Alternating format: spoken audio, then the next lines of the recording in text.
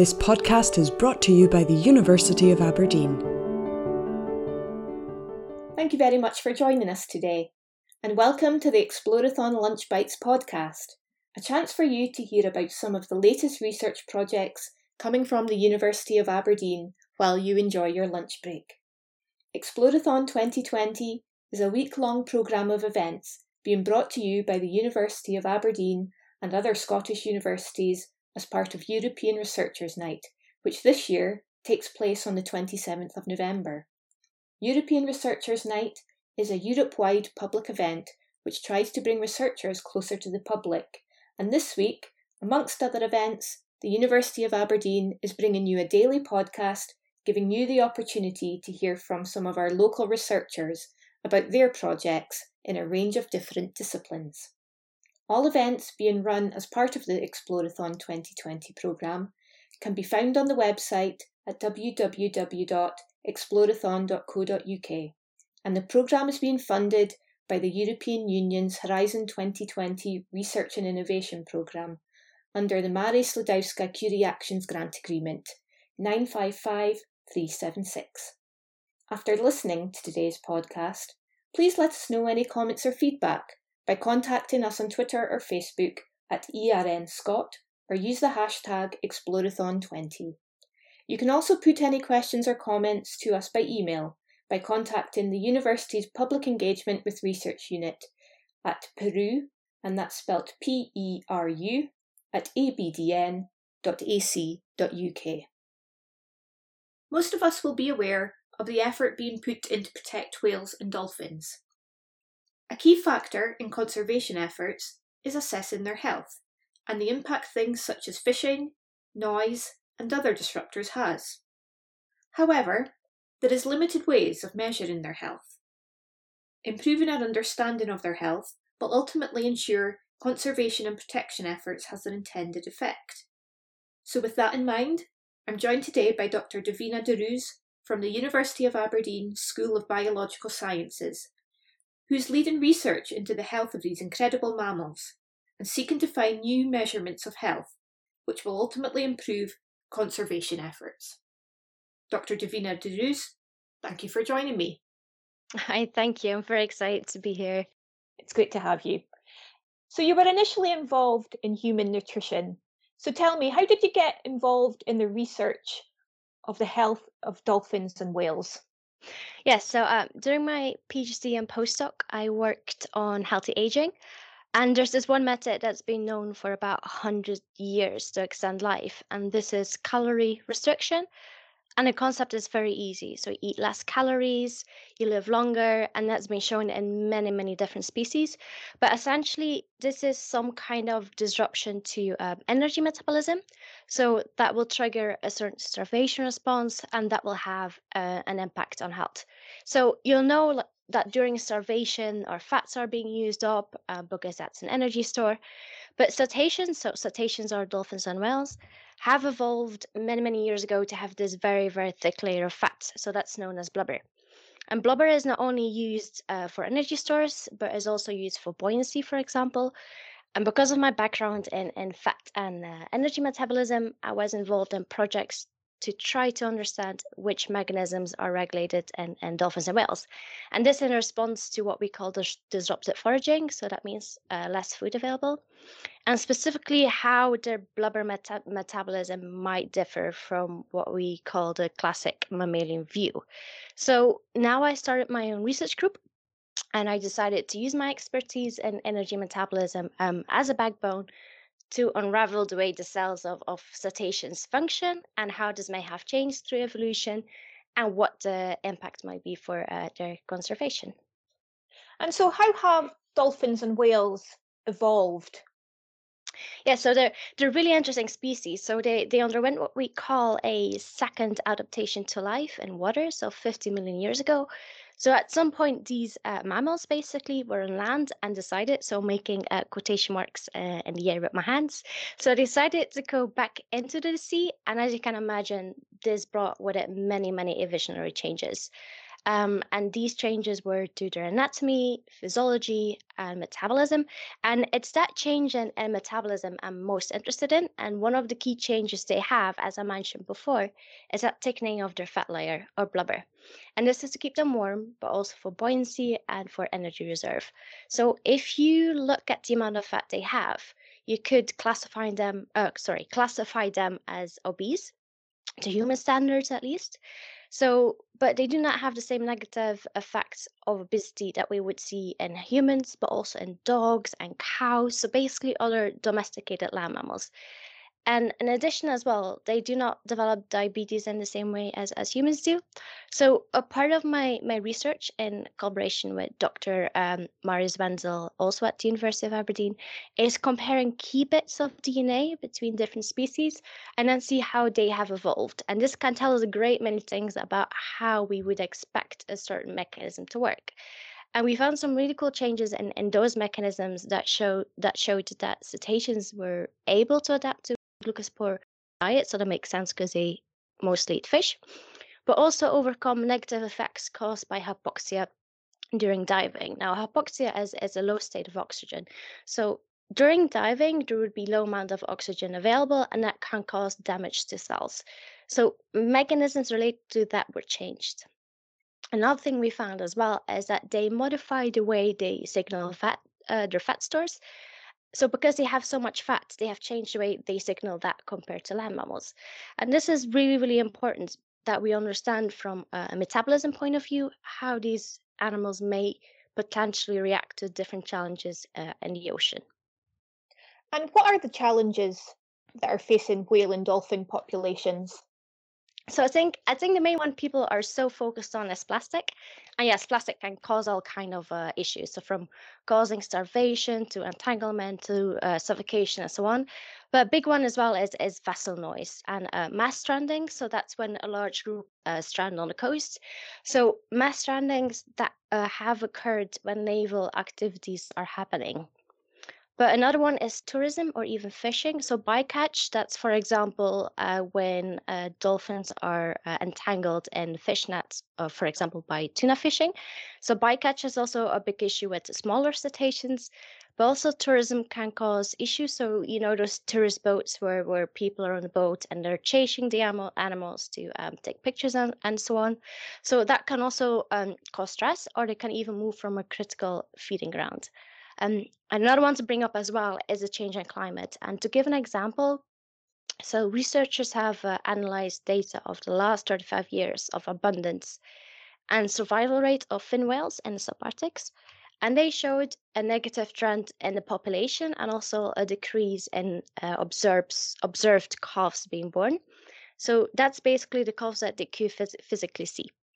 So one of the likely drivers they mentioned for this is a change in environmental conditions. So for example, the change in climate, that's affecting the amount of prey that's available. So that's a big one as well. And last one I will bring up is pollutions. So pollutions are interesting because most of these damaging chemicals were banned in the 1970s, yet they still show up in cetaceans these days, and they can have massive impacts on their reproduction, survival, and health. So all these different challenges are what we call stressors. And what we face right now is we face a knowledge gap of how their metabolism is regulated and how these stresses are affecting this. So, for example, the vessel noise can cause the cetaceans to move away from a critical feeding ground, and that means they will have less food available to eat, and they will have to rely on their fat stores more. But it also means that they can invest less energy in reproduction. So, from an energy point of view, reproduction is one of those mechanisms that is very, very, very costly. So if there's less energy available, that will have an impact on the amount of baby whales or dolphins being born. So we really need to understand how these stressors impact their health, and this to understand the metabolic constraint, as we call it, that wild cetaceans might face. So monitoring their health is vital, and this so we can put policies in place to conserve these species. So what is currently done to assess the health of cetaceans? So in the wild, health is currently assessed by measuring blubber thickness. So basically, that's the amount of fat reserve they have. So it's built on the same principle as in humans and other mammals. So again, fat is this energy store. So when an animal is starved, more of that storage will be used, and thus blubber thickness will be less. So I collaborate with the Scottish Marine Animal Stranding Scheme, and they're based in Inverness, and they measure blubber thickness as a part of a post-mortem examination of stranded cetaceans, and these cetaceans die on the Scottish coastline. So they have data from the 1990s until now in several different species, and we analyzed all of that data, and it showed that blubber thickness was actually very poorly linked to the in-depth health analysis that the stranded people do by the post-mortem examination. So we also recently wrote a review that focuses on blubber thickness, and other researchers also found the same thing in wild animals, that blubber thickness was poorly linked to health. So this makes sense because blubber is a very complex tissue, and as I mentioned before, it has evolved to serve several functions in addition to energy stores. So again, for example, the buoyancy, but also the insulation to keep them warm. So to be able to maintain these processes of insulation and so on, they need to maintain a certain level of fat for this. So you've mentioned that blubber potentially isn't the correct measure of health in these mammals. So what could be the alternative measures? Yeah, so this is very complex as we're working with wild animals, and often they can be hard to sample, but also they are quite often don't appear to the surface. So the easiest tissue to sample is blubber because this can be sampled by what we call a dart biopsy, and this can be taken from a distance on the boat as well. So with smaller cetaceans, you're able to temporarily constrain them and take blood, but this can be stressful. So really the best way forward in these animals is taking that blubber. So what can we use as an alternative measure to blubber thickness? Um, well, I think we need to find novel health markers, and I think we need to take a step back here and really focus on how these amazing animals work. So we have a vague idea how their metabolism works, and they use up their fat stores, but we have a very little understanding of how blubber metabolism works. And this will likely be different in a harbor porpoise, which is it's quite small compared to, for example, a blue whale. So, and this is where my work with people of the stranding scheme is so vital. So, by looking at these stranded animals, we can gather more detailed insight into their health as they are exposed to varying challenges. So, one of these could be, for example, an acute trauma where they died instantly by bycatch, but also infectious diseases. So, animals are starved, but also, for example, the mass strandings. And also, the great advantage is that in these stranded animals, you can actually gather key organs involved in regulating stress and metabolism.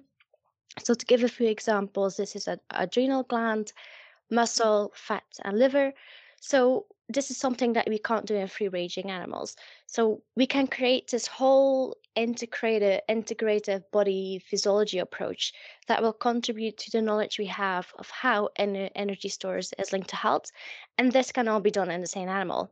And then we can look at how all of this ties in with blubber and how this will translate with blubber in wild animals. So one of your current research interests is the impact on stressors on whales and dolphins' health. Can you tell me more about your work in that area? Yes, so one of the projects I mentioned is working together with the Stranding Scheme in Scotland, but sadly, due to COVID, I haven't been able to analyze any of this data yet, but I will be soon, so that's quite exciting. And another project I was a part of was analyzing metabolomics data.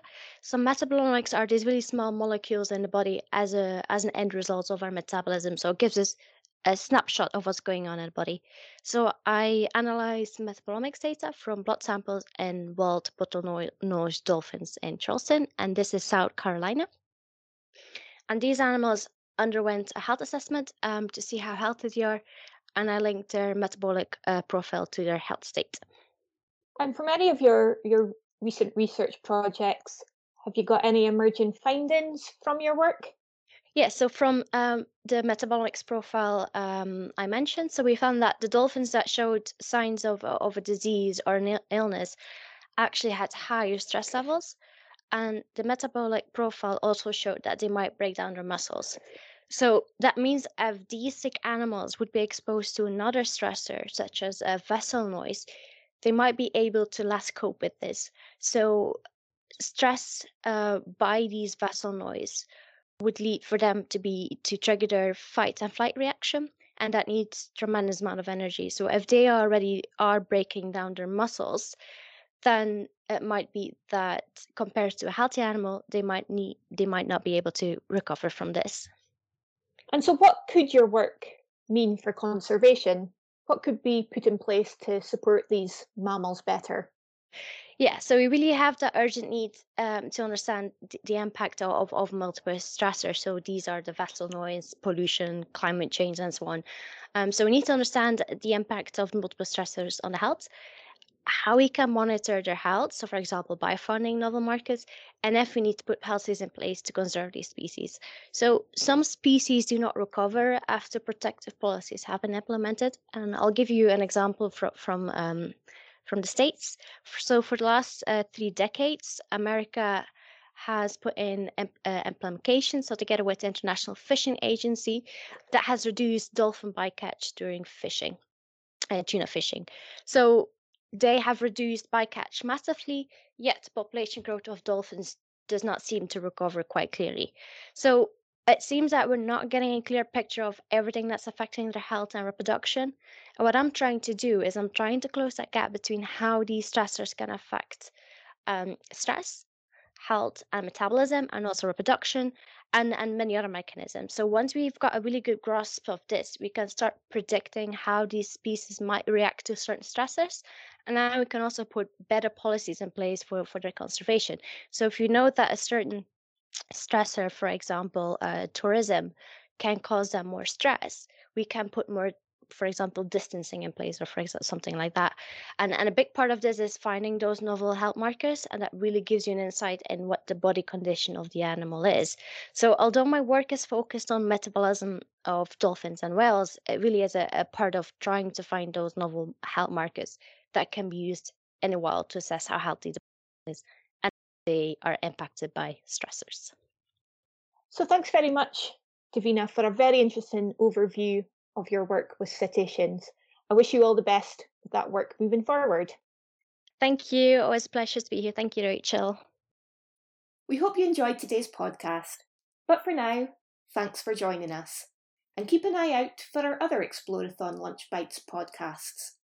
As I said at the beginning, we love to get your comments and feedback, so please use the hashtag Explorathon20 or tag us on Twitter or Facebook at ERNScot.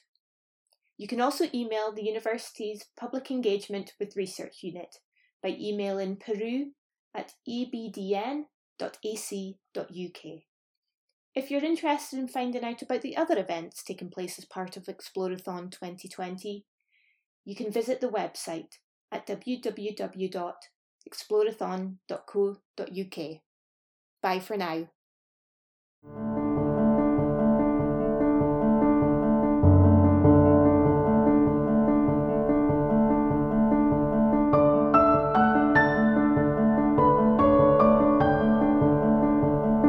This podcast is brought to you by the University of Aberdeen.